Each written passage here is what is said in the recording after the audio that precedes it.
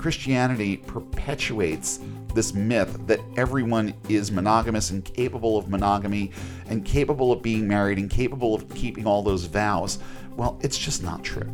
I assure you that there is absolutely nothing wrong with living with and sleeping with, cohabitating, commingling, and reproducing with someone you're not married to. You can be just as happy, feel just as fulfilled, feel just as secure in a relationship with a partner, whether you have that band of gold on your finger or not.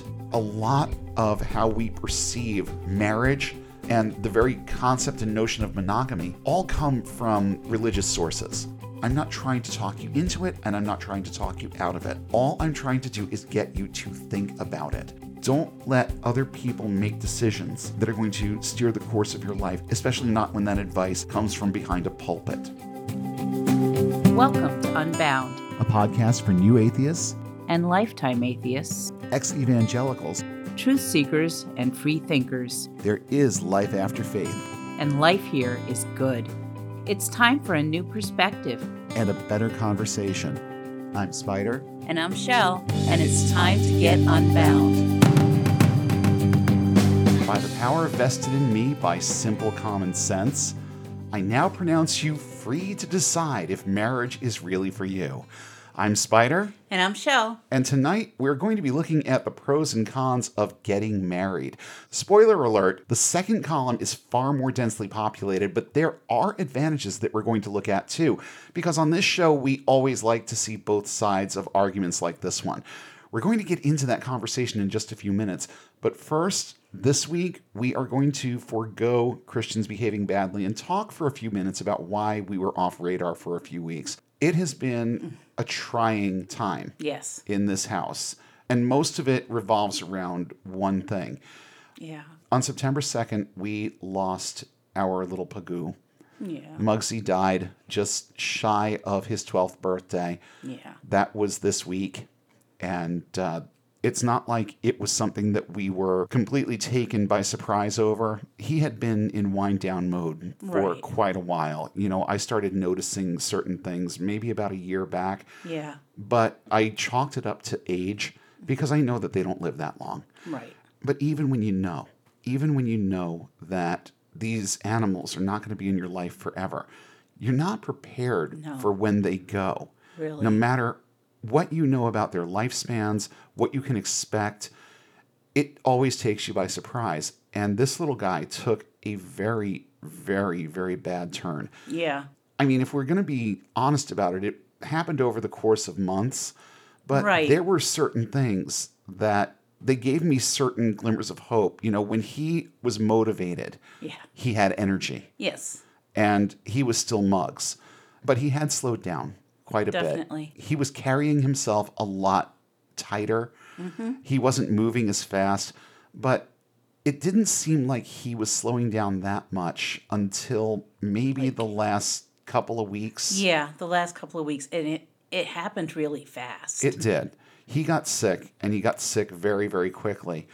And I knew when we put him in that car to take him to the vet, I knew that he wasn't going to come home. And we sat there for a good hour and a half while they poked him, prodded him, did whatever it was they were doing to him back there. Right. And the news that we got back just wasn't good. He had diabetes. Yeah. He had a blood sugar level of 700 when we brought him in. Right. And this is a dog that did not get fed table food. He didn't eat people food like at all. Once in a while, he got a little bit of a treat, but they were treats that were appropriate for dogs. Some chicken, some egg, stuff like that. Right. Some rice when his tummy wasn't feeling great. That was the extent of it. So we had him on a good diet. We were doing what we believed to be right for him to make sure that his health stayed where it was supposed to be. And in the beginning, we did a lot more of that. We gave him a lot of table food. We got him a little bit too used to it. And then we kind of cut him off cold turkey like several years ago. Yeah. More than several years ago at this point. Definitely. And all of that was to just try to help ensure that he had as much time as he could. But those last couple of weeks, it started getting scarier and scarier. Yeah. And the morning that we decided to take him in, he could barely stand up on his own anymore, and we could tell that he was in agony. It's only 3 steps to get outside to do his business, but he would stand there and stare at those steps because he knew it was going to hurt to go up and down. Yeah. So we started helping him go up and down the stairs, but that really didn't provide him with a whole lot of comfort either. The day before we brought him, I had him outside, and there's a specific place or a couple of specific places that he likes to go to do his business out in the backyard. Right. And they're all in the back of the backyard. So on any normal day, he would have just made his way back there, done what he needed to do, and come back inside. That day, he was literally stopping, sitting, or lying down to rest. He was so tired. He was exhausted, and I hated seeing him like that. And I just knew, unless there was some kind of a miracle, Right. where there was some kind of treatment that we didn't know about that he needed, and now he's going to get that treatment and he's going to be okay. Well, the problem is that, well, there were 2 problems that were existent here. Number one was that the diabetes took him so quickly. Yeah. And when you are that kind of a senior pug, once your body has gone through what his was going through with this, you're kind of at a point of no return at that point. There are so many things that diabetes does to the body. Right. It affects so many of the organs, and that was pretty much what they told us. Yeah. They didn't counsel us to put him down. But what they did tell us was that he was not likely to regain his quality of life, that even if we were to go through the kind of treatments that they were suggesting for him, number one, he would have been miserable through the whole thing. Oh, definitely. And I didn't want, for the last 6 months or so of his life, for him to be cowering whenever I came near him because he knew that he was going to get jabbed with a needle or something else unpleasant was going to happen to him. Yeah. There's a big difference, in my opinion, between living and surviving.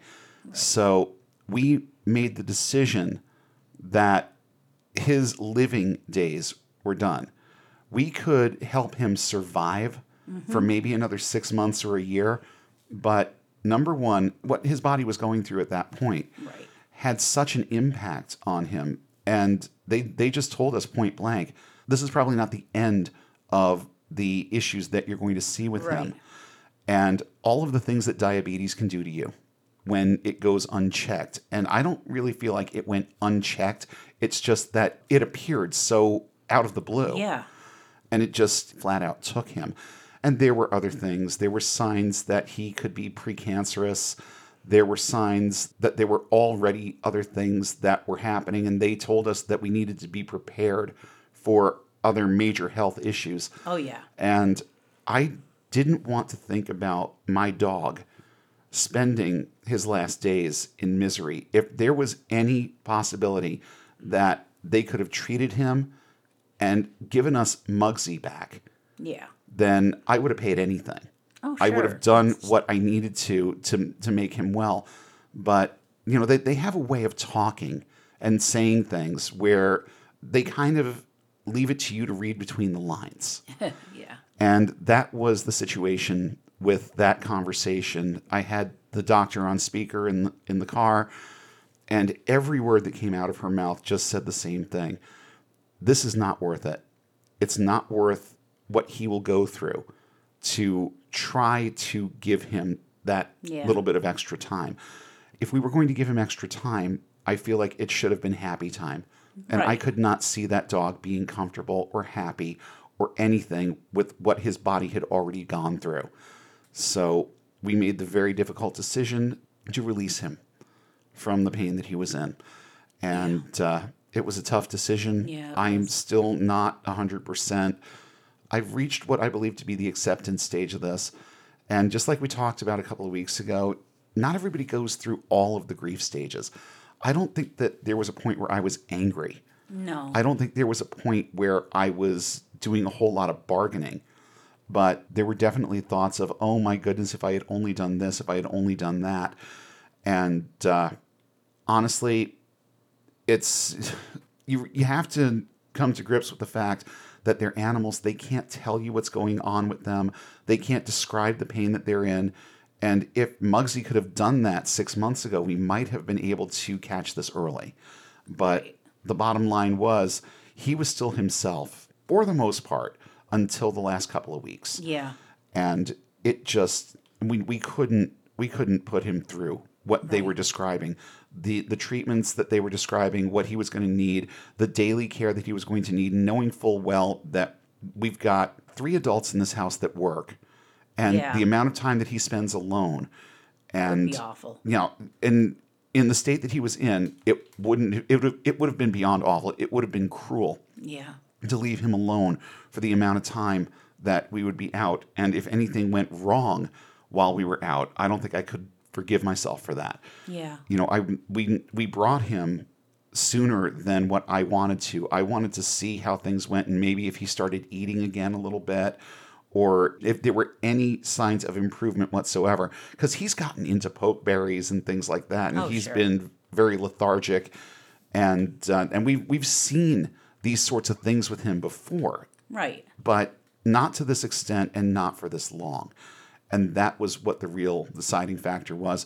And in this COVID ravaged dystopia that we live in, it was next to impossible to get a vet to see him Yeah. until we were at emergency level with this.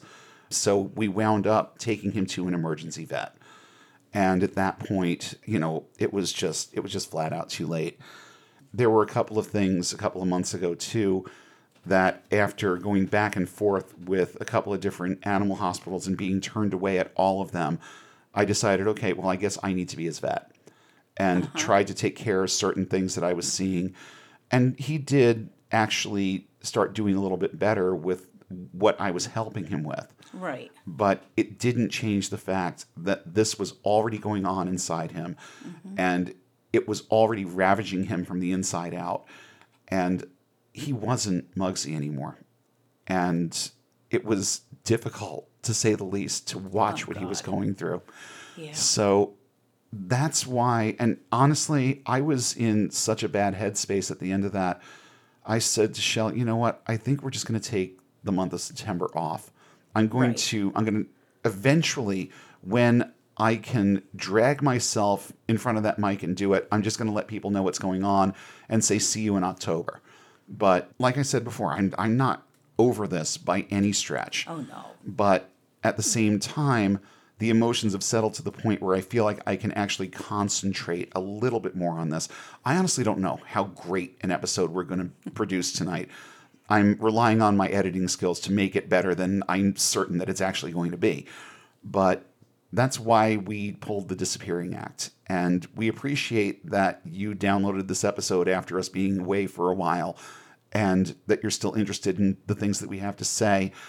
And just for the record, everything that we talked about during our episode about bereavement hallucinations, Oh, yeah. these are real things. Yes, they are. They're very real things, because my brain has told me that I've heard the pitter-patter of puggy feet on Yeah. the hardwood. It has told me that I've heard noises from downstairs when I'm upstairs and just sort of stirring from sleep. Yeah. And on more than one occasion, I've gone downstairs and right out loud said, Muggs, you want to go out? Yeah. Because it's just such a thing that's ingrained. And I'll be sitting there on the couch and I will see things out of the corner of my eye. You see, the thing is, Muggsy was here for almost as long as we've been here. Right. We bought this house in 2009. And we got him in 2010. So for that entire time, since Liam has been like 9 or 10 years old, this dog has been part of the equation. So our brains just expect certain things. Right. And every now and then, you do see things, you do hear things, but I have no misconceptions about where my dog is. I even said, when I put up that announcement on social media, I said, please do not come back with any kind of comments about rainbow bridges or doggy heaven or anything along those lines, because we know how final this is. And I can tell you precisely where my dog is right now. He is in a stately looking box Yeah. on a nice table that I bought to create a little memorial for him.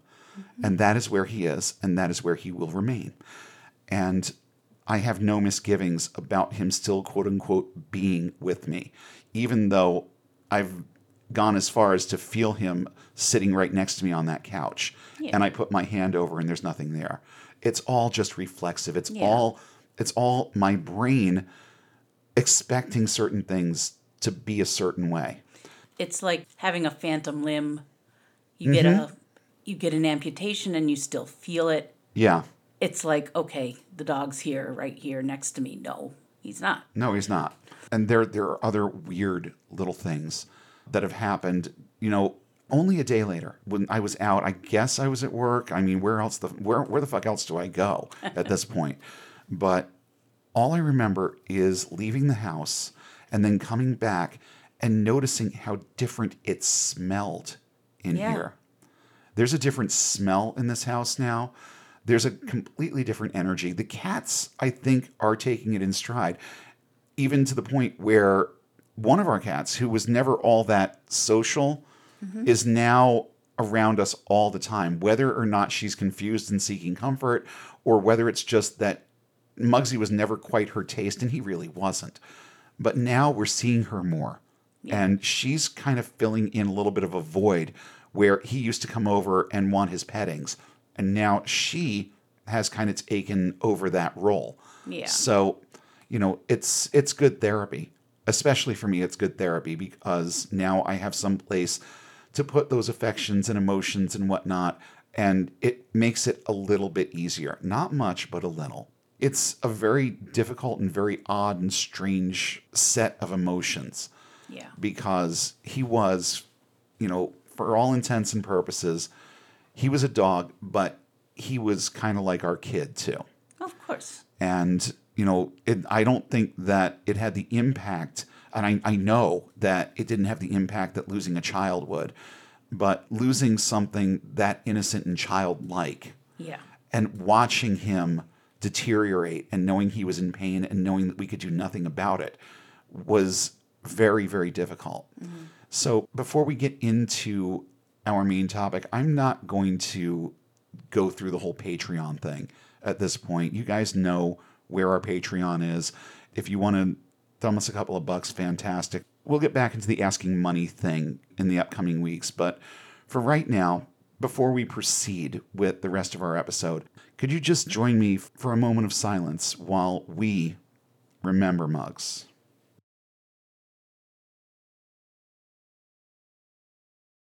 Thank you so much.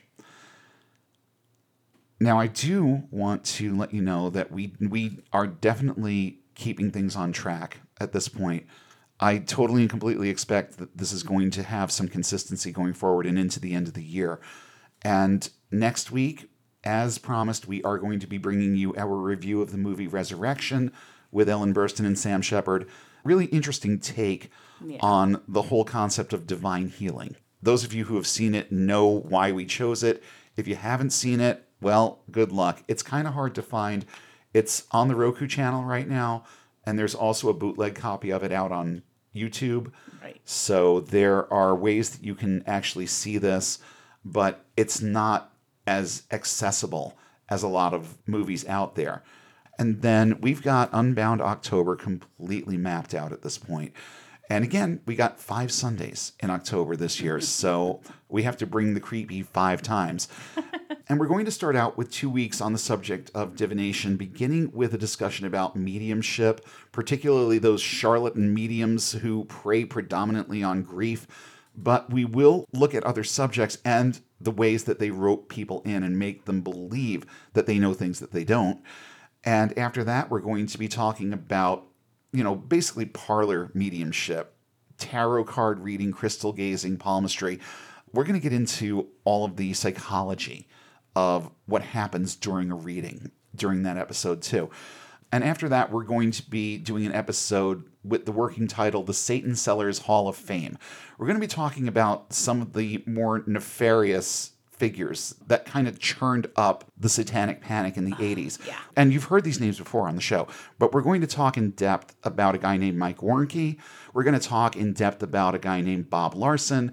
And then I'm going to set my crosshairs on a guy named Gary Greenwald, who at one point motivated me and a lot of other people to smash their entire music collection because everyone from Iron Maiden to Jefferson fucking Starship was clearly satanic. Oh, clearly. And we talked a little bit about this. We did an episode way, way back on the Satanic Panic, but I want to kind of steer the conversation in these specific directions with that episode and just talk a little bit about how some of these things affected us when we were in the midst of it, and particularly in the 80s. That's where most of this started. And the juggernaut has continued. It's just not as visible, but it's taken on other forms over the years, and we're going to talk about that too. And then finally, on the eve of Halloween, we will be bringing our next movie episode, wherein we will take apart the Amityville Horror. Working title for that one is The House That Hype Built, because even right there on the cover of the book, it says based on a true story. Well, there's not a whole hell of a lot of truth to this story, and we're going to go through the movie, and in this instance, not just do the scene-by-scene thing, but also make some commentary on the things that were known to be complete bullshit when the movie was made. And incidentally, this house has had subsequent owners who have never seen any such thing happen in the house. So we're going to talk about that a little bit too during that episode. But the movie is kind of the centerpiece. And I think that will be a fun one to lead right into Halloween with. So that is what we have for you over the next few weeks. And again, it's been a trying couple of weeks, but I'm glad to be back behind the mic. And I'm glad that my head is in a place where I can just remember Muggsy and it be a little bit more fond at this point and a little bit happier, because there were a lot of happy times. There were some times where I wanted to wring his little neck, but I mean, that's any dog, and that's any dog dad. But at the same time, these things teach you things about yourself, and they change you. And I feel like there are things about me that have changed in the course of this process, because this is the first time death has struck this close to me in well over a decade. And I honestly was not prepared for what it was going to do to me. So thank you for understanding that we've been away. It took me this long to just drag myself in front of this mic to get this going again. And I do hope that that you walk away from our main topic tonight with just a little bit more of an education about why you should or maybe not get married. Let's get into that right now. So, how long has marriage actually been a thing? I'm going to read a quote from an article that I found on theweek.com, and this actually, and I don't know why it surprised me, but it actually did surprise me. They say the best available evidence suggests that marriage is about 4,350 years old. For thousands of years before that, most anthropologists believe families consisted of loosely organized groups of as many as 30 people, with several male leaders, multiple women shared by them, and children. As hunter-gatherers settled down into agrarian civilizations, society had a need for more stable arrangements. The first recorded evidence of marriage ceremonies uniting one man and one woman dates from about 2350 BC in Mesopotamia. Over the next several hundred years, marriage evolved into a widespread institution embraced by ancient Hebrews, Greeks, and Romans. But back then, marriage had little to do with love or with religion. And that is significant. When I read through this the first time, it's like, so the world was just one big mishmash of polycules. Basically. A bunch of people who were all cohabitating and commingling and just making more and more people as they went. And that was it. The concept of monogamy was not part of our species when our species was young. It's a concept that we have heaped upon ourselves over time and for various reasons, most of them religious. And I always say it's amazing to me, but it's not amazing to me because I know the level of influence that certain religions, especially Christianity, have had on society. And a lot of how we perceive marriage and the very concept and notion of monogamy all come from religious sources. And Christianity perpetuates this myth that everyone is monogamous and capable of monogamy and capable of being married and capable of keeping all those vows. Well, it's just not true. That's why some studies will place the numbers as high as 60% of men and 40% of women will eventually stray from their marriage. They'll cheat. And that's just the way that it is. And the reason for that is that not as many people are wired for monogamy as society wants us to think that they are. And a lot of people, they just get convinced that this is the right thing to do. It's the right way to go about managing this kind of a relationship. And they do things that in the context of the relationship are wrong, but in the context of their psychological makeup, basically are inevitable. In a lot of situations, they're just inevitable because there are very, very few people out there who are truly monogamous, who can truly be satisfied with having just one partner for life. And that is the type of thing that marriage thrusts upon you. So when we go through the reasons why and reasons why not, just kind of bookmark that a little bit. So if marriage in the beginning was not about love or religion, what was it about? The primary purpose of marriage was quite simply to bind women to men. Note the language there. To bind women to men, and thus guarantee that a man's children were truly his biological heirs. This became much more of a big deal when we stopped being hunter-gatherers and started creating actual societies. All of a sudden, it became more about status, and it became about, look at all these people I can make. And to put it plain and simple, through marriage, a woman became a man's property. And there are still loud echoes of this today. Oh, gosh. Very, very loud echoes. And not just in evangelical circles, because we know what kind of misogynistic bullshit comes out of that religion. But society in general has embraced so many misogynistic principles when it comes to what relationships between particularly men and women are supposed to look like. You really start getting a good idea of how much that kind of thinking has permeated the culture, even to the point where if you aren't particularly religious, you are likely to believe that monogamy is the right choice and that being married in some way legitimizes things like your children. I hate that term illegitimate when it comes to children and some of the other pejoratives that focus on that.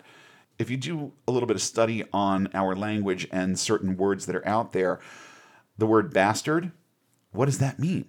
It means someone who was born to parents who aren't married. Right. Okay? That word has always been a pejorative. So we've been trained for a long, long time to look at these things from a very negative standpoint, when in reality, it's not that big a deal whether or not you are married when you decide to have children. Now, there are plenty of people out there that really should think twice about that too. Maybe we'll do a separate episode on that one. But, for the purposes of this conversation, there's nothing wrong with two unmarried people having a family together. No, of course not. But society has taught us for eons that it is. And that's a problem. But back to the whole concept of the woman being the man's property. In the betrothal ceremony in ancient Greece, a father would hand over his daughter with these words. Oh, just brace yourselves, people. I pledge my daughter for the purpose of producing legitimate offspring. There's that fucking word again. Now, among the ancient Hebrews, men were free to take several wives. Just think about the double standard that's in play there. And also think about that the next time one of your evangelical friends starts talking to you about what traditional or biblical marriage is. Because with all due respect, there are so many different definitions of what biblical marriage actually is. Which one are you going to pinpoint and focus on here? So men were free to take several wives. Married Greeks and Romans were free to satisfy their sexual urges with concubines, prostitutes, and even teenage male lovers, while their wives were required to stay home and tend to the household. So sex for offspring happened with your wife. Sex for fun happened with whoever the fuck else you wanted to do it with. So that was what it looked like in ancient Greece. Now, If wives failed to produce offspring, their husbands could give them back and marry someone else. You could literally return your wife for a refund if she was perceptively defective. Only one problem. Mr. Manly Man could just as easily be the reason why she wasn't conceiving. But of course, no one thought about that because the men just shot little babies out of their penises and they grew up inside of a woman. And if they didn't grow up inside of a woman, that was her fault. Yeah. It wasn't his. He was doing his job and doing it right 100% of the time. So yeah, you could return your wife for a fucking refund if she didn't get pregnant soon enough. That's the history. These are the building blocks for what we experience today and some of the thoughts and attitudes that are perpetuated today. We haven't strayed far from a lot of this. No, we really haven't. Nope. And it's just like I've said about so many other things on this show. There are certain things that are still right here in plain sight, right here in front of us, right now today in the year 2022. It's just that we put more of a cushion on some of this than these people did. And there are men who divorce their wives all the time because they can't get pregnant. Remember our review of Dogma? Oh, yeah. Well, that was Bethany's issue. Her husband Right. left her because she couldn't conceive. So these kinds of attitudes are alive and well in the year 2022. Make no mistake about that. Now, monogamy may seem central to marriage now, but in fact, polygamy was common throughout history, just like we talked about a minute ago. From Jacob to both King David and Solomon, biblical men often had anywhere from 2 to thousands of wives. King Solomon, in particular, was a major player. Yeah. Of course, though polygamy may have been an ideal that high status men aspired to, you see, it was actually posh to have a lot of wives. Okay? Right. It made you manly to have a lot of wives. Most men who weren't kings, who didn't have a lot of influence, usually had one wife. Right. And that wasn't for any real biblical reason. It was just because that was what they could afford. Right. You know, that and if you could afford to have 1,000 concubines, then bring it on. But for the average person, it was a matter of how many people can you really support? And if the answer is my wife and whatever children show up, then you only had one. But it had nothing to do with any kind of moral code. All it meant was that you didn't have the means to have as many women as these other guys did. And that was it. In a few cultures, one woman actually married multiple men, but we're talking a precious few cultures where the roles were flip-flopped. And there have also been some rare instances of group marriages, which honestly I think goes more back to the roots of our species, Right. where you had communities that were all doing whatever with whoever, and more people just kept popping up. It's more of a return to those roots. Now, here's a little quote from an article from Live Science called The History of Marriage. And we're going to shoot way ahead on the timeline now and talk a little bit about colonial America. When colonists first came to America at a time when polygamy was still accepted in most parts of the world, the husband's dominance was officially recognized under a legal doctrine called coverture, under which the new bride's identity was absorbed into his.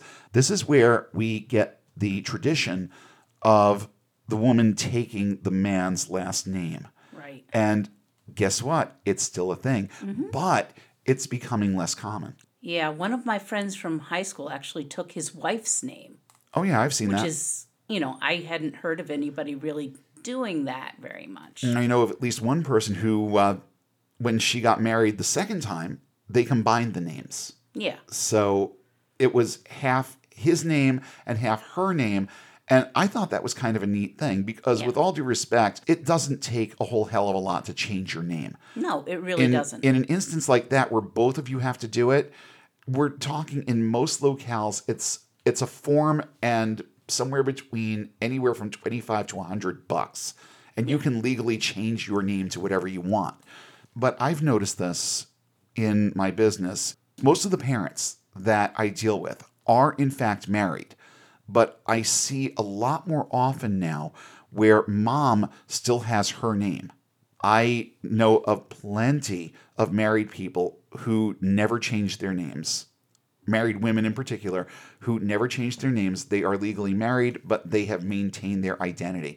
And I do think that that's a very good thing. You know, you changed your name only because it wasn't a thought in our head to do it any other way. It just seemed Right. like that was the thing to do. And I don't think that it's had any real detrimental effect on you, but I also don't see any reason why, at this stage in my life and the way that I think about things now, I don't see any reason why it was necessary. Yeah. You know, it's just a thing. And It we was- did it because that's what society told us to do. Exactly. And it may shock you to learn that the modern definition of marriage is only about 250 years old. It's not even older than our country, people. Okay? It was only about 250 years ago when the concept of marrying for love or because you found your emotional match started gaining traction.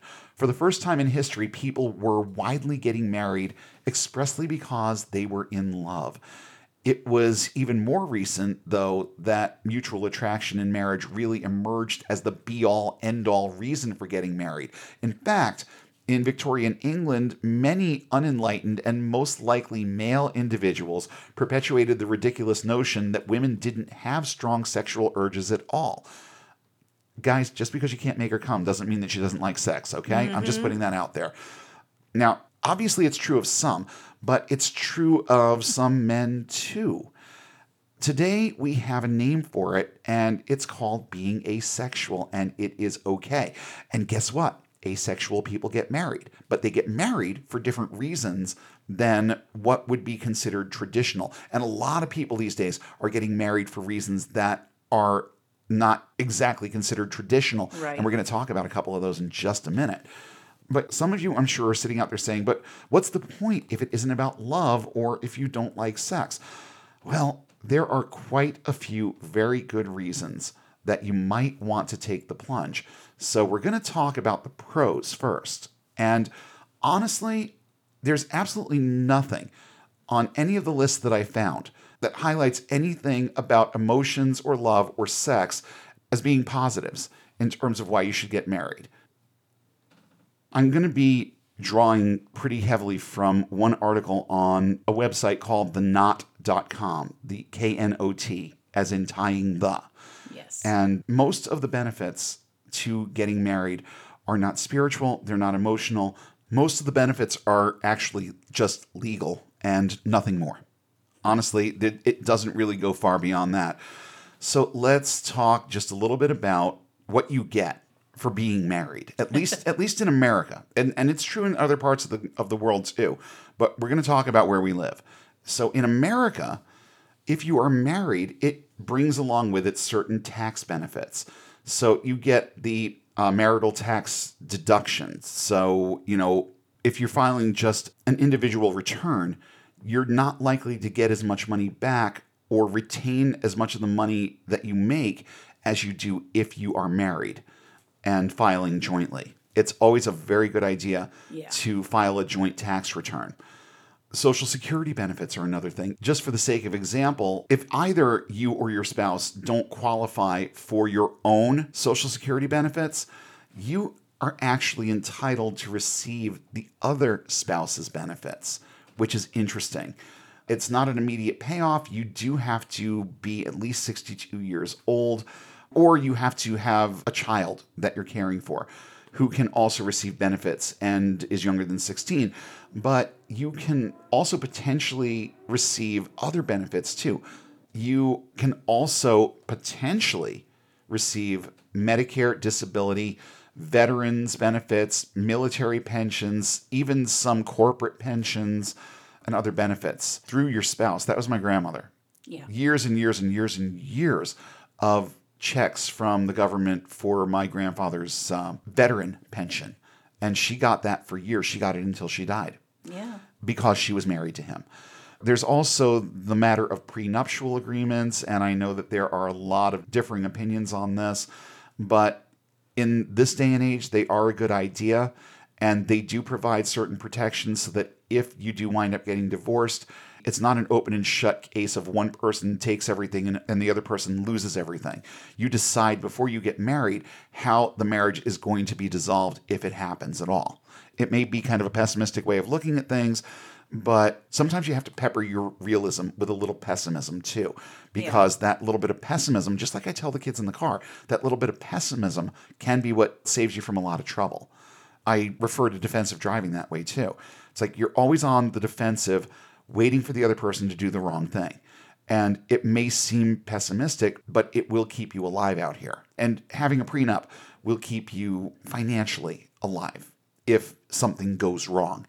I think that it's a very realistic way of looking at things. And if there weren't a lot of people out there who agreed with me on that, it wouldn't be a thing. And it is. Individual retirement account benefits, or IRAs. An IRA can be used a few different ways in the course of a marriage, including rolling over a deceased spouse's IRA into your own. This is much more difficult if you just have a domestic partnership. If you are married, it's pretty much a given that you can do this. It's a legal given that you can do this. There is one caveat, and that being that you have to be filing joint tax returns.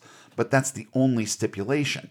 If you're doing that, you are legally entitled to that money if your spouse dies. And then this to me is a big one. It's a really, really, really big one. I've said multiple times just in the last couple of years that I have no intention of getting married again if you die. You know, the more I think about this, the more it makes sense if I have another partner at that point, or if I meet somebody else, regardless of what the situation is. It's advantageous to marry them because in this particular instance, when it comes to other people making decisions for you, it's way, way easier to hack through the red tape if you are married. Because if you're married, you can have the status as next of kin for things like hospital visits, and that grants you the ability to also make medical decisions for your partner in the event that they are unable to make them for themselves. It's a much, much stickier situation if you are not married. Yeah. And, you know, I think about this in terms of I'm sick and I'm in the hospital. You would be able to get in to see me no problem. What if I have another partner at that point? Right. It's going to be a lot more difficult for her to be involved in that process and be close to me at the end. And, you know, these are all things that I think about. You know, poly relationships, they do have their positives and they do have their huge negatives. And in this instance, I believe that this is a very, very big negative because you can love two people the same way and on the same level and still be separated from them legally in a situation like this. So score one for traditional marriage. You can actually have your partner with you and make decisions for you. And there's like literally no red tape.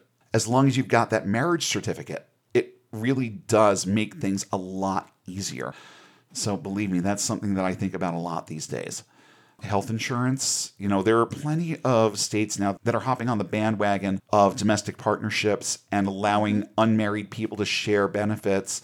So it's becoming more of a widespread thing. If the right has their way, a lot of that could go away too, just like all kinds of other rights that are specifically geared toward basically LGBTQ couples or LGBTQ relationships. They'll come after that eventually too.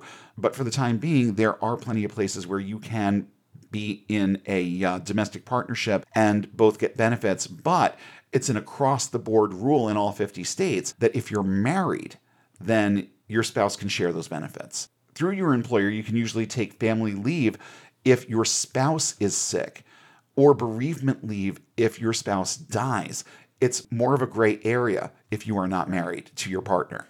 You know, there are certain emotional benefits. You know, and I don't know how scientific any of this is. I guess that they're just looking at it from the standpoint of statistics.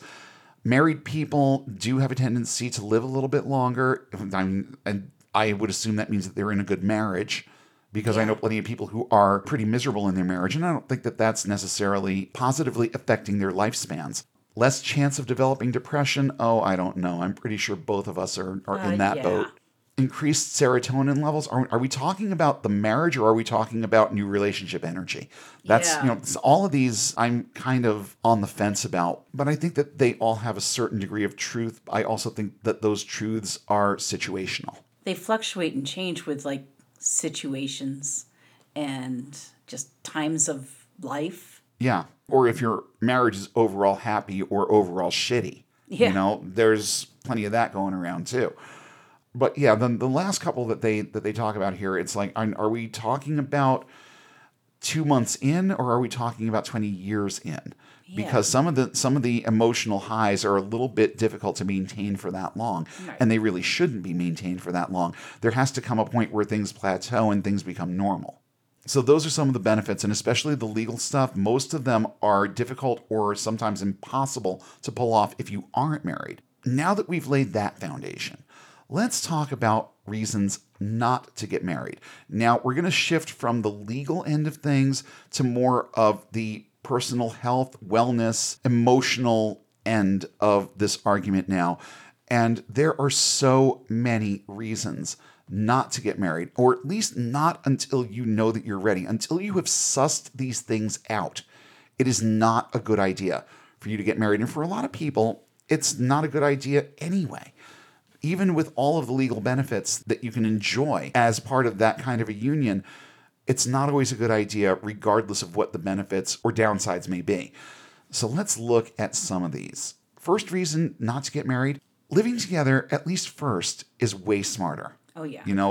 Learn how to live with each other, learn each other's idiosyncrasies, spend enough time around each other to see each other at your absolute best and your absolute worst.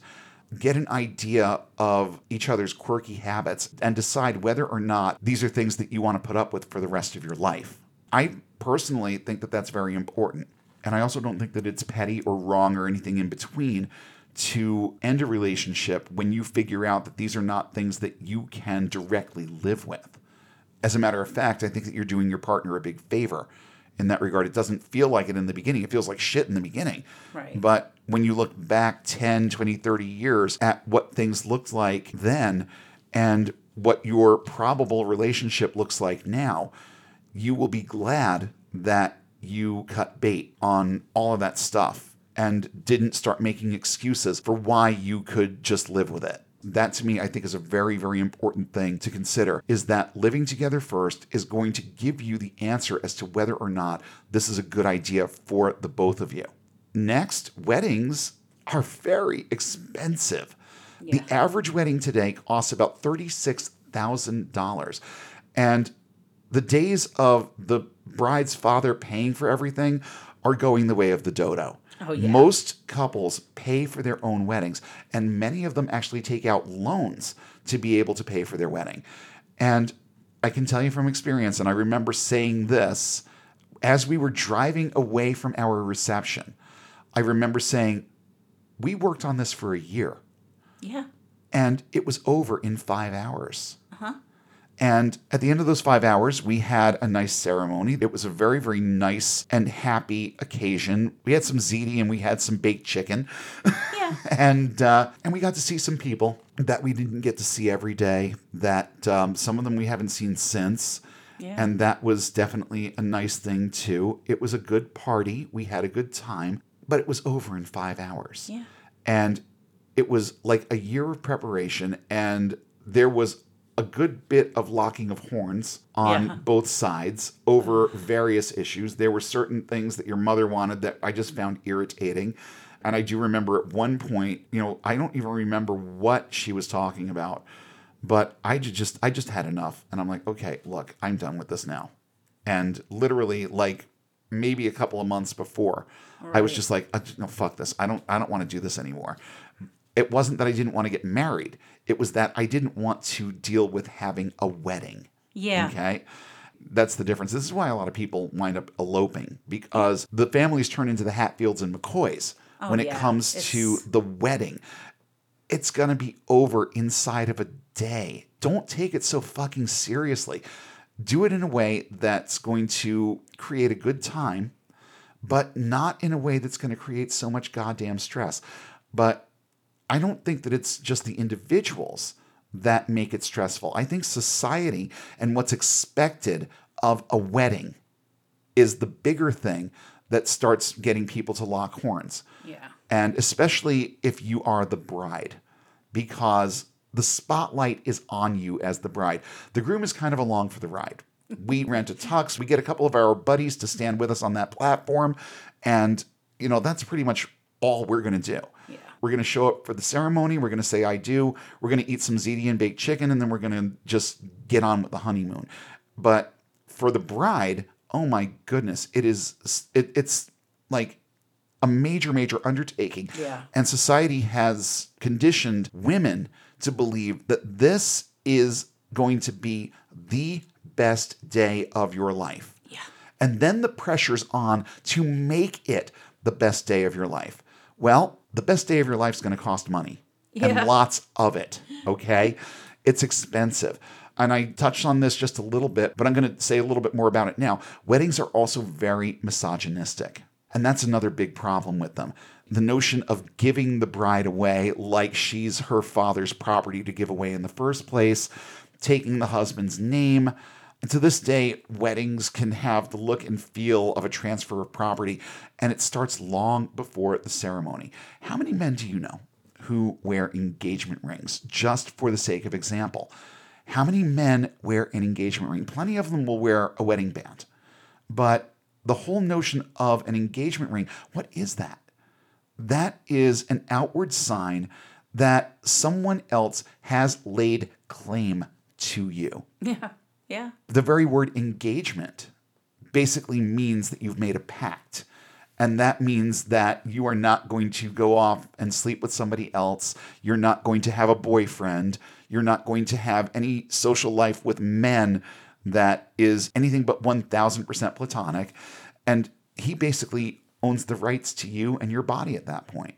Because he paid a lot of money, whatever fucking De Beers wants you to spend. What is it, 3 months salary? They say you should spend on a wedding, on an engagement ring. Yeah, and that seems insane to me. Oh yeah, it's completely insane. With the good that you could do with that money, and the way that having that money and spending it on the right things would start you off on this journey called marriage on much more level and sturdy footing.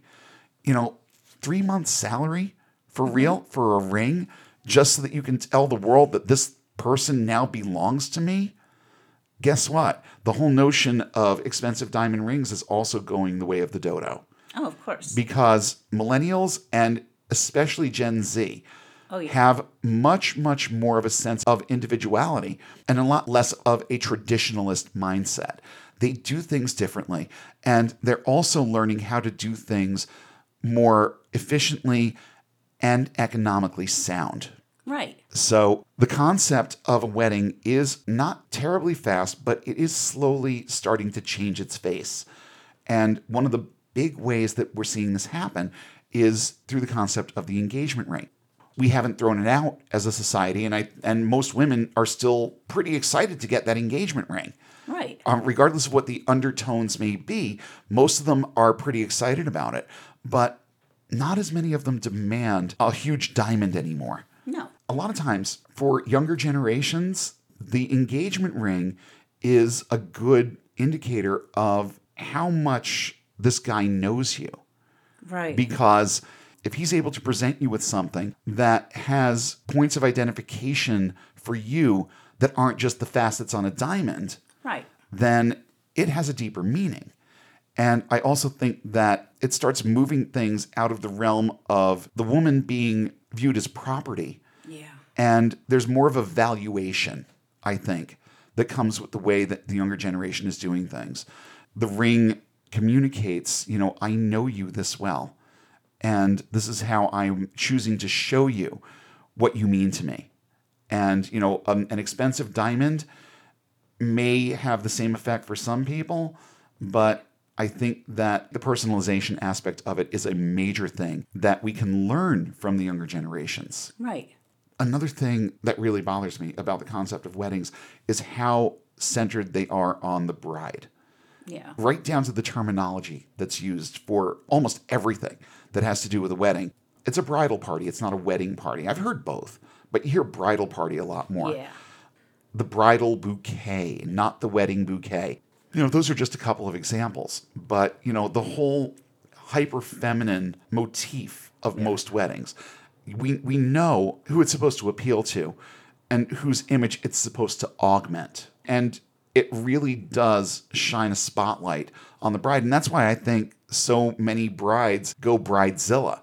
It's not because that's their personality. It's because they're under so much fucking pressure to live up to their own wedding at this point that it turns some of them just a tad bit batshit. You went a little batshit on your hairdresser. Oh God! I remember you telling me that story recently. It was like this poor lady who was, she did all the alterations on my dress.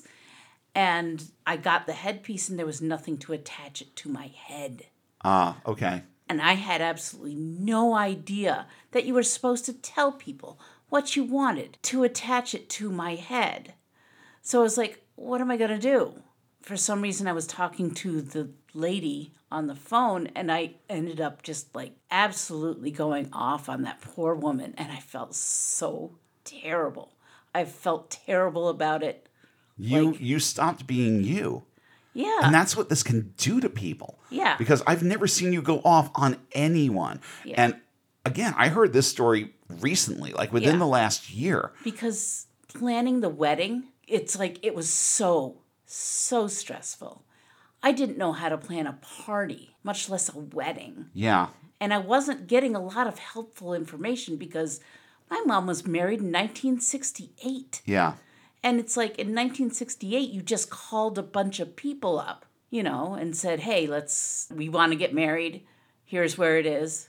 It was simpler. It was a much simpler. There wasn't anywhere near as much pressure put on anyone to make a good show out of it. But yeah, I didn't want to even think about my wedding for a while after we got married because I was like, it was so stressful planning the wedding that I didn't want to think about it after it was over because I was like, I don't want to think about all the things I did wrong.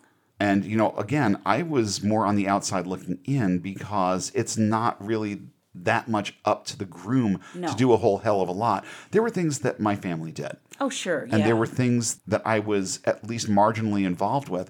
But honestly, my biggest responsibility was being at the venue in my tux and ready to say I do. Basically, that was most of my responsibility.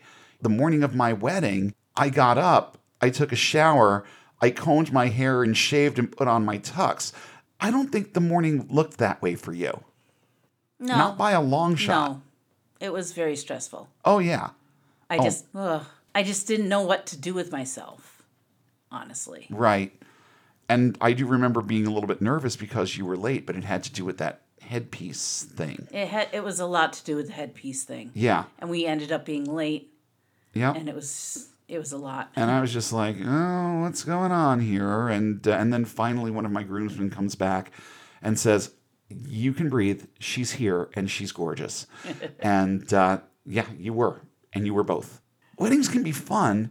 There can be good moments to them, high moments to them.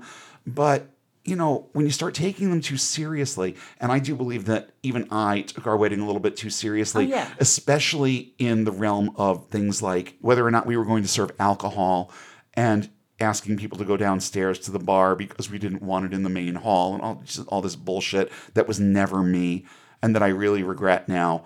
But I overthought certain parts of it too. Yeah. But overall, it was a good day. It was just so unnecessary. Yeah. The stress of it, the planning of it, the expense of it, all very, very unnecessary. I've talked to other people who, in retrospect, look at their wedding day and say, yeah, you know what? We could have done this in a much more minimalist way and probably had a lot less stress. Oh, yeah. But society dictates that weddings look a certain way. And I heard somebody say recently that weddings bring along with them this false air of individuality when they're more about conformity than anything else. Oh, yeah. A wedding is supposed to be a certain thing. It's supposed to look a certain way. It's supposed to go a certain way. And you can fool yourself into believing that you've individualized the process. But when you step back and you look at that day and everything that happened, it's just like any other wedding you've ever been to. It's a been there, done that sort of thing. And that's not necessarily a bad thing. And that doesn't mean that you can't have good memories. It's just how much of it was really necessary. And I know a lot of people who, after they've spent years paying back the loans that they took out to have a nice wedding, something that lasted less than a day, I know a lot of people who have said, in retrospect, we should have done this a little bit more on a smaller scale. Yeah. But society makes the grandeur of it seem not only appealing, but socially necessary. And that's another big problem. We kind of touched on this a little bit, but I'll say a couple words about it. Weddings can divide people more than they join them together. And just like me wanting to bail out a couple of months, and it wasn't that I didn't want to get married, but I was just done. And I loved your mother. But there were certain minor irritations that all just sort of culminated into one big glob of irritation that I couldn't take anymore. Yeah. Years and years before anger management, Yeah. I feel like today I could take a little bit more of a step back on some of that stuff. But back then, oh no, that wasn't something that was going to happen. And I heard a story recently about, how somebody was excluded from her own sister's wedding over differences about the dress that the bridesmaids had to wear. And the bride was so offended by her choice and her taste being questioned by her own sister wound up not being invited to the wedding. Jeez. You want to talk about causing division and whether or not it's worth it. It's going to be over inside of a day. How many times do I have to say it? It's going to be done inside of a day. Don't take it so fucking seriously, please. I'm going to steer a little bit away from the concept of weddings now. It's just this was something that was fresh in my mind because I've heard some other content on this recently. Right. And I'm like, you know what? This makes sense. And we need to kind of bring it up. But now I want to move on just a little bit more. Let's keep in mind that domestic partnerships are in fact a thing. And they have advantages and disadvantages that we've already talked about. So I'm not going to linger on that. But just to our ex-evangelical friends or those who are on the fence, I assure you that there is absolutely nothing wrong with living with and sleeping with, cohabitating, commingling, and reproducing with someone you're not married to. There's no legal, moral, or spiritual reason why you shouldn't opt for this kind of a situation. It's just really a matter of your own personal preferences and how much work you want to do in some of the areas that we talked about when it comes to the legal end of things. How much work do you want to put into that when these eventualities occur? And are you willing to give up X, Y, and Z because you're not getting married? That sort of thing. And while we're talking about the love and romance aspect of things, let's talk about divorce. And guess what? Divorce is expensive. It's in many instances more expensive than the wedding. Yeah. It depends on how well both of you agree on everything and whether or not you decide to have an amicable split or whether or not you decide to stick lawyers on each other. It can be very, very expensive to dissolve a marriage. And even when things go smoothly, even when everybody agrees on everything, it's still going to cost a lot of money. How much money? Well, according to usnews.com, many sources suggest $15,000 as a total cost of a divorce. The legal website nolo.com suggests that the average total cost is $12,900, including $11,300 in attorney fees alone, with the rest being court fees. So that's the median. The range can also be from around $5,000 for a really quick, cheap, and easy divorce to $50,000 for a real ugly one. I can't imagine fighting back and forth with someone over things that I can just hear the cash register going off in my head over. It's like, how long do you want to go back and forth on this and let the lawyers keep hearing cha-ching, cha-ching? You know what I mean? But some divorces get very ugly and they get drawn out really, really, really far, much farther than they should. And then when you have to deal with things like property splits, custody, oh my God, the things that are part of that process can be not only overwhelming, but financially devastating. So not only is divorce expensive, it is very emotionally draining. Yeah. So, just try and steer clear. The emotional drain that it puts on both parties and the children and anybody else who's involved is incredibly taxing and can be devastating. It fucks up your credit. There's no such thing as a simple divorce. It will mess with your finances on a number of levels. It will make it difficult to reestablish credit. If you split and you each want to buy a house alone, it becomes more difficult. Right. Your credit rating goes down and stays down for a while. It's just a bad situation that it creates for you. That's most of it on the divorce end. And people who have gone through divorce could probably tell me 1,000 more things. Fortunately, it's not something that I have experience with. It's not even something that I watched happen, because by the time my parents were divorced, I was only 3 months old. So I haven't had that hit close to home for me ever. So if you're sitting there thinking, oh, you're really oversimplifying it, well, that's just because I haven't experienced it. So you can add all of your own bullet points if you've been through it. And I know that there are a lot more, just probably more than we want to deal with in one episode. Yeah. Another reason not to get married is if you're in the middle of building your career, establishing a business. These things take a lot of your time and energy, and they steer your attention away from your partner. And I do believe that it's important when you get married to have at least some kind of financial foundation. We didn't. Oh, yeah. And we didn't have for a very long time. But I do think that there are definite advantages to being established in your career, having an established business that's running well, that doesn't need your constant care and supervision like a puppy. I'm moving into that realm with my business at this point. I haven't done a 13-hour day in a while, but I'm still basically married to the business. And it takes a lot of my time, a lot of my energy, a lot of my emotion. If we were thinking about getting married right now, I'd be putting it off for at least a year. Oh, yeah. At this point, it would just make sense to not add one more thing into the mix. So if you are in the process of building a career or starting or growing a business, you might want to just keep dating for a little while. Also, it might not be a great idea if you've been divorced already. Now, I will add this disclaimer to this one. Most second marriages that I have been made aware of have at least worked better than the first ones. People, especially in our circles where you see people getting married when they're 18 and 19 years old. We weren't much older. I was 21, you were 23. And I think that was way too young on both sides. But one thing that I have noticed with the people that we know is that most of their first marriages ended in divorce, but the second marriages worked. What you really need to do in this instance is ask yourself why the marriage failed and whether or not it's likely to happen to you again. Whether or not it has poked enough holes in your trust of other people, especially if you were cheated on, or there were other things, you found out things about your spouse that led you to believe that you just never knew them in the first place. You have to think about whether or not you want to have the risk of going through that again. But also, again, on the other side of that argument, you learn a lot through those kinds of situations. You learn a lot about you.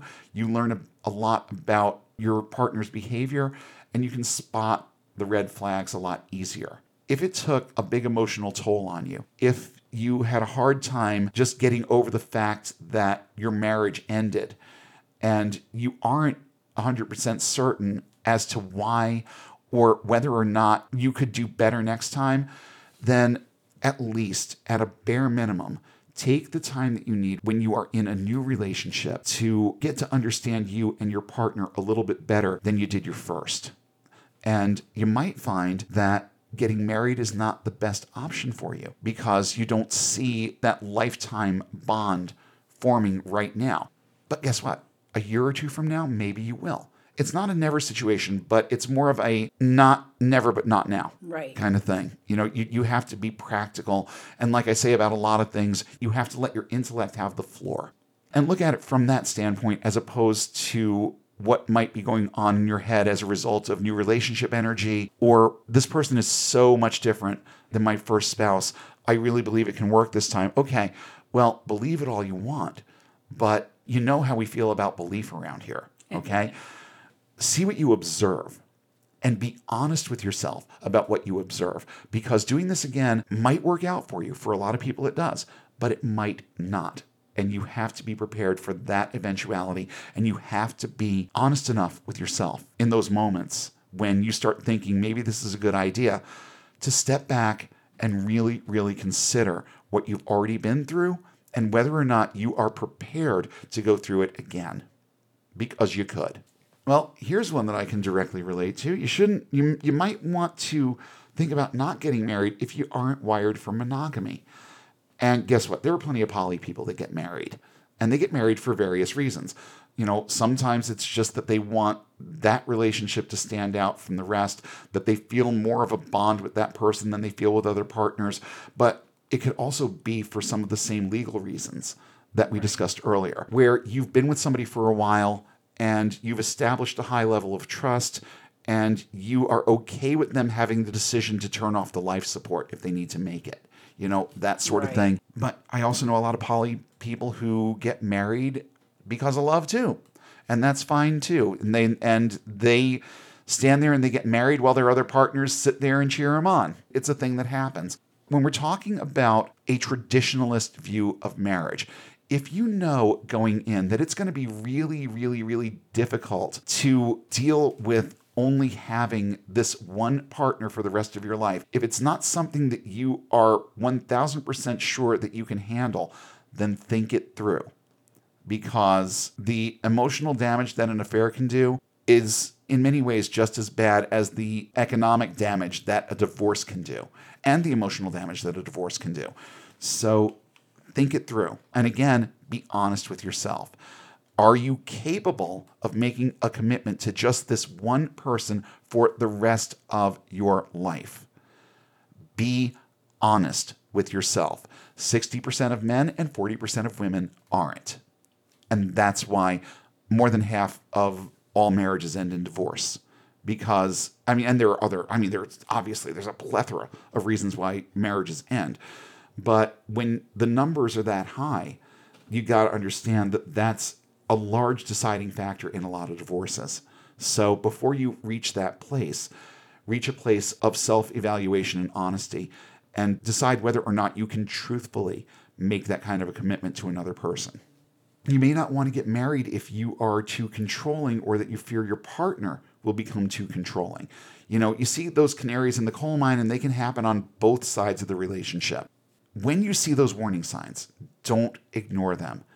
You don't necessarily have to dwell on them, but definitely catalog them and see how things progress. You shouldn't get married. You shouldn't get married if you find the concept of marriage confining. And that goes back to the whole monogamy thing, having to adjust the way that you do certain things so that your partner is a little bit more comfortable. Guess what? You can't change people. You can try to change yourself, but you're not going to change your partner. It's just that simple. They're going to be the person that they're going to be. They may evolve into something else over the course of time, but at this stage of the game, you need to ask yourself what you're really, really willing to put up with here, and whether or not the situation feels too confining for you to make a lifelong commitment to and be happy. Very important. Don't get married if you like the idea of casual relationships. It can become very problematic in the marriage on a number of levels.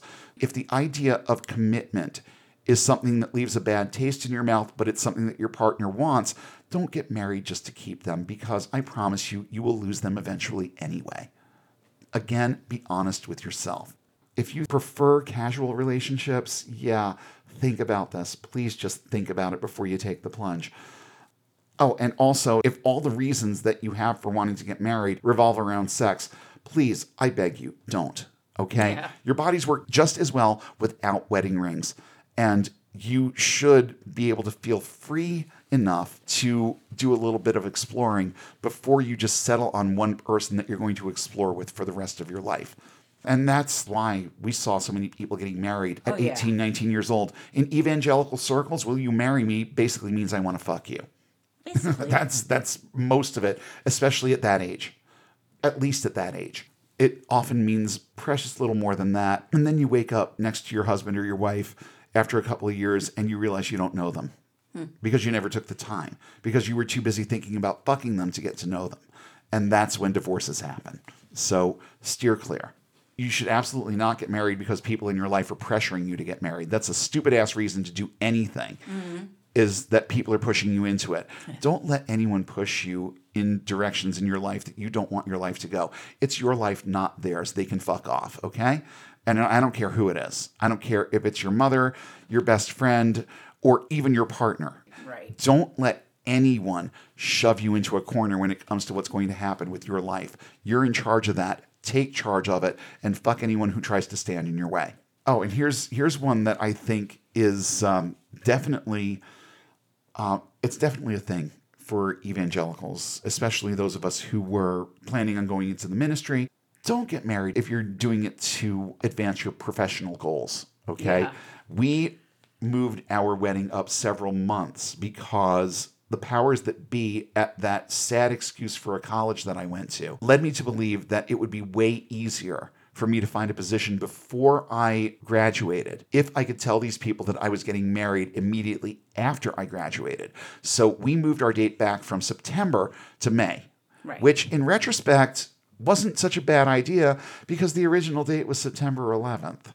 But Yeah, that would have been. it would have been a little bit odd.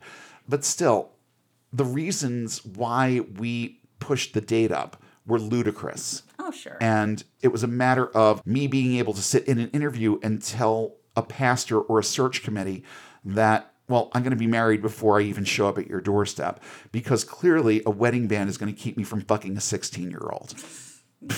Yeah, whatever. We saw that more than once with some of the people that we went to school with too. Oh, yeah. Oh, yeah. Don't dive into marriage if you have trust issues, because whether they are founded or unfounded, they're going to have a detrimental effect on the relationship. And you need to give it time to see if these things settle and see if you can reach a place of trust with that person where you can make that kind of a decision and be okay with it long term. And the only way to know that is to have long-term patience with yourself and really, really move into that place before you say I do. Very, very important. You may want to not consider getting married if you like the way your life is right now, because guess what? Everything changes when you get married. Yes. I'm not even kidding. Emotionally and every otherwise, things change, and they change drastically when you get married. So if you're in a comfortable place where you are in your life right now, where you are in your relationship with your partner, if you have one, where you're at with your job, if you don't want the boat rocked, then don't get married right now. And definitely don't get married if your partner is an abuser. This is a big problem, and people do it anyway because they get trauma bonded. Yeah. And people convince themselves that they can change that person. They can make a better person out of them. That if I make this commitment to them, it'll mean something to them and they'll be better to me. Guess what? It's not going to happen. Once an abuser, always an abuser unless they get help. And even then, there's no guarantee that they're not going to lapse back into old habits. So you've got to keep that in mind. And again, this is a major, major, major, major place where you have to let your intellect have the floor and not your emotions. Because believe me when I tell you, I know what it's like to be trauma bonded and in love with an abuser. And it is a really, really difficult, sad, just downright nasty place to be inside your own head. Okay? Don't put yourself in that place. I'm begging you, don't put yourself in that place. And certainly do not put yourself in a position where you are allowing someone else to look at you, especially if you're female. Do not put yourself in a position where you can allow a male abuser to see you as his property.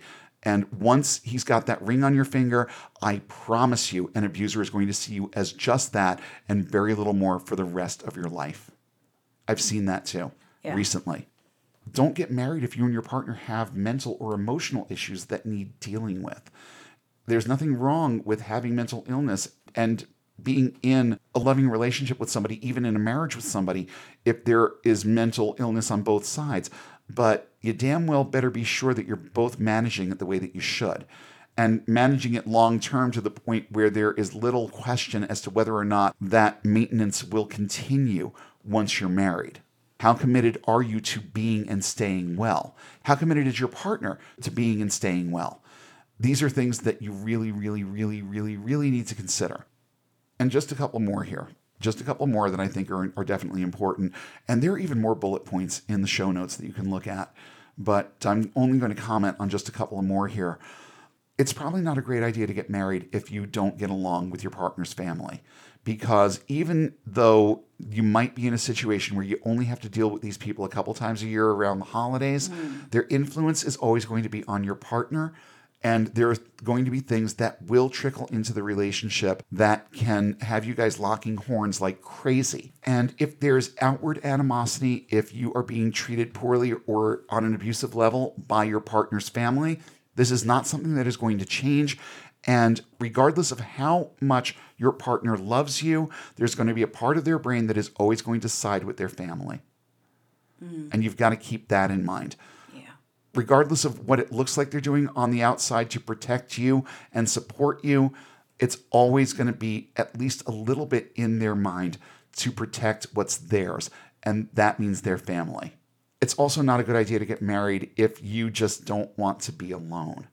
There are far better ways of establishing those companionship needs than committing yourself for the rest of your life to a single person. Because if you enter your marriage that way, you clearly aren't thinking about all the things that you need to think about, because this is one thing that it's a major, major thing for a lot of people. And some people would prefer to be in a miserable marriage than in a lonely house by themselves. It kind of sucks, but I know that there are people out there who are in that position. So if that's your tendency, let me just make this small recommendation to you. Think about whether or not that decision is really going to make you happy. You won't be happy alone, but is it better to be unhappy with someone sitting on the couch across from you? And, for me, I feel like that would be worse. Being in a relationship with someone who you always feel like you're miles apart from, and who just you may not even like that much, but at least they're there. No, you want something better than that. You deserve better than that. And I understand what it's like to be lonely. And I understand how much it can hurt when you feel alone, when you feel like there's no one around you that really gets you, understands you, or values your time, values your company. I get all of this. But getting married is not going to be the be-all, end-all solution to it. If you get married, it should be because that person has proven their ability to meet those needs in your life. Not that you're hoping for it or that you just think it's going to happen because you make the commitment, because that's not the way that it works. And just to put a cap on this conversation, married people are not statistically happier than single people. This is a lie that you're told from the pulpit all the time. And the bottom line is you can be just as happy, feel just as fulfilled, feel just as secure in a relationship with a partner, whether you have that band of gold on your finger or not. So please keep that in mind. You're not likely to be happier just because you get married. Just a couple final takeaways here. These are the things that when I was going through all of those notes and all of those bullet points that jumped out at me as being the most significant. So if it seems a little repetitive, just bear with me. But I do think that these are things that you need to think about just a little bit more than average. First and foremost, the thing that jumped out at me and kept jumping out at me while I was preparing this episode is the fact that you should only ever consider marrying someone if you know that you are capable of monogamy. If that's going to be the playing field for the relationship, then make sure that you can play by the rules. And like I said before, it doesn't apply to as many people as society would like you to think it does, or that society dictates it should. If you're not one of those people, then don't put another person through what they will go through when you can't handle that kind of a commitment. And you should also only really consider marrying someone if you have decided that it's a good match in terms of being able to help each other and have the benefits that we talked about in the beginning. Again, it doesn't necessarily have to be about love, but it absolutely needs to be about trust. If you're going to marry someone, then you need to know going in that you can trust them with your very life, because eventually it may be placed in their hands. Your health, your finances, and again, your life itself could be something that person winds up having to manage. And you want the right person managing all of it. And your marriage doesn't have to be traditionally monogamous if you are getting married more for the legal benefits than for love in the first place. But if you decide to go this route, do please take the time to discuss the various details at length with your partner before you take the plunge. This is how I intend to conduct myself as part of this relationship. And this is how I expect to be treated. This is how I expect you to deal with these behaviors of mine, these tendencies of mine, my need to have these needs met. All of these things need to be sorted through. Because again, there are plenty of poly people that I know that get married, but they have these conversations. And guess what? Oddly enough, their marriages by and large work because they've taken the time to think about these things and communicate them. Honestly, that's one of the things that I love about poly, is that the people that do it right are huge on the concept of communication. Yeah. And I think that alone has taught me a lot. It's taught me the importance of having things out on the table and not making assumptions about people or what they're going to be in the relationship, which is why on that very first date that I was on a little while ago, we laid the whole atheism versus spirituality thing right out on the table at the very beginning. And it was a landmine to the relationship. But guess what? It's better than ignoring it and figuring out just how big a problem it would be down the road. And in the course of making the decision as to whether or not you're going to get married, definitely talk about things like each other's expectations of how the other partner is going to manage things overall. Is it going to be romantic or platonic? Does the other partner want a lover or just someone who assumes the role of the roommate or the friend with benefits? Someone who is going to be trustworthy as an executor or with power of attorney over your affairs. Talk about managing finances. Talk about your spending habits. If you're going to have joint accounts, it's just a tad bit important to know how your partner deals with money. That's going to be part of the equation, and you need to understand what each other's philosophy about money, how it's spent, and what else you do with it line up with each other. And yes, no matter how young you are, you need to talk with your partner about end-of-life wishes. What responsibilities and obligations will your partner have, and what decisions are they allowed to make for you? Don't forget that your marriage could still end up in divorce, and there go any benefits of doing this in the first place if it all just goes sour. Most of all, don't use getting married as an excuse to have sex. Sex works without wedding rings, and if you break up, it's a lot less complicated without them. And for our newly minted ex-evangelicals, nothing you've heard about the concept of one flesh or that it devalues you as a human if you have sex outside of marriage has any basis in truth. It's all a crock of shit. And you need to start looking at it from that perspective because you were told those things by people who had the motivation of controlling you. Most people do not have the kinds of hang-ups that your average pastor would lead you to believe that they do when it comes to the concepts of love and sex. They just don't. And most people, honestly, out there in society today aren't going to give two shits whether you're married or not. You can be married, living together, or anything in between, and it's all good as far as most people out there are concerned. And that's true regardless of what religion they are, because there are plenty of evangelicals out there who display one thing on Sunday, but they're thinking the right things inside their head on certain levels. And this is one that a lot of people definitely think the right way about, even if outwardly they try and toe the line. And if that wasn't true, then guess what? My mother wouldn't be married right now because she would have been too freaked out by the whole Pauline principle about getting divorced and getting married while your spouse is still alive. And she did. And my father was alive for, I think, about the first 20 years of their marriage. So even the person sitting in the pew next to you thinks about this on average on a more rational level than they will ever let on in the middle of a church service. Being partnered, cohabitating, and unmarried does not carry the stigma that your pastor would like you to believe it does. So let that be the final takeaway on that subject. And just remember, as we wind things down, that the decision whether or not to get married is ultimately yours. I'm not here to influence you. I'm just here to tell you the way things are and give you things to think about. I'm not trying to talk you into it, and I'm not trying to talk you out of it. All I'm trying to do is get you to think about it. How many times have I used that phrase just in the course of the last hour or so?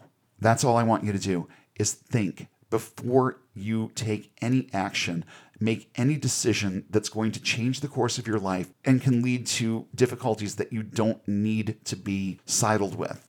Getting married is not necessarily a bad idea. It's just not always necessary. And it definitely isn't always a good idea either. The freedom to manage your relationships however you want is something that you should recognize and enjoy. Don't let other people make decisions that are going to steer the course of your life, especially not when that advice comes from behind a pulpit. Regardless of how your relationship looks, whether you decide to get married, whether you decide to stay single, whether you're partnered and never get married, it doesn't matter. The relationship is valid regardless of what it looks like. It's ethical regardless of what it looks like and regardless of what any book or pastor wants to tell you. And there are unique benefits on both sides of this argument. Whether to or not to get married, there are clear and obvious benefits. The idea here is figuring out on which side of the meter your experience tends to gravitate. Eventually, you may decide that it's a good idea, and you may never decide that it's a good idea. But one thing that you just need to keep in mind and understand is that whatever choice you make to enter into that kind of relationship or not, you have the final say. It's up to you to decide what's going to make you the happiest. It's up to you to decide what's going to be most beneficial for you. And sometimes that means getting married, but sometimes it means simply staying legally unbound. We hope you enjoyed this episode of Unbound. Show topics are chosen based on their timeliness, relevance, and social impact. Have suggestions for future topics? Email us at unbound.podcast.network@gmail.com with all your comments and feedback. Please don't forget to like, share, and throw a few 5-star ratings our way, and follow us on all major social platforms. And don't forget to hit subscribe if you haven't already. Links to our social pages, as well as a full list of cited sources in today's episode, are listed in the show notes, available at our website, getunbound.org. That's get-unbound.org. If you value this resource and would like to see it continue, please consider supporting us on Patreon at the link in the show description. And be sure to check for new updates every Sunday when we'll come together again and take one more step toward getting and staying unbound.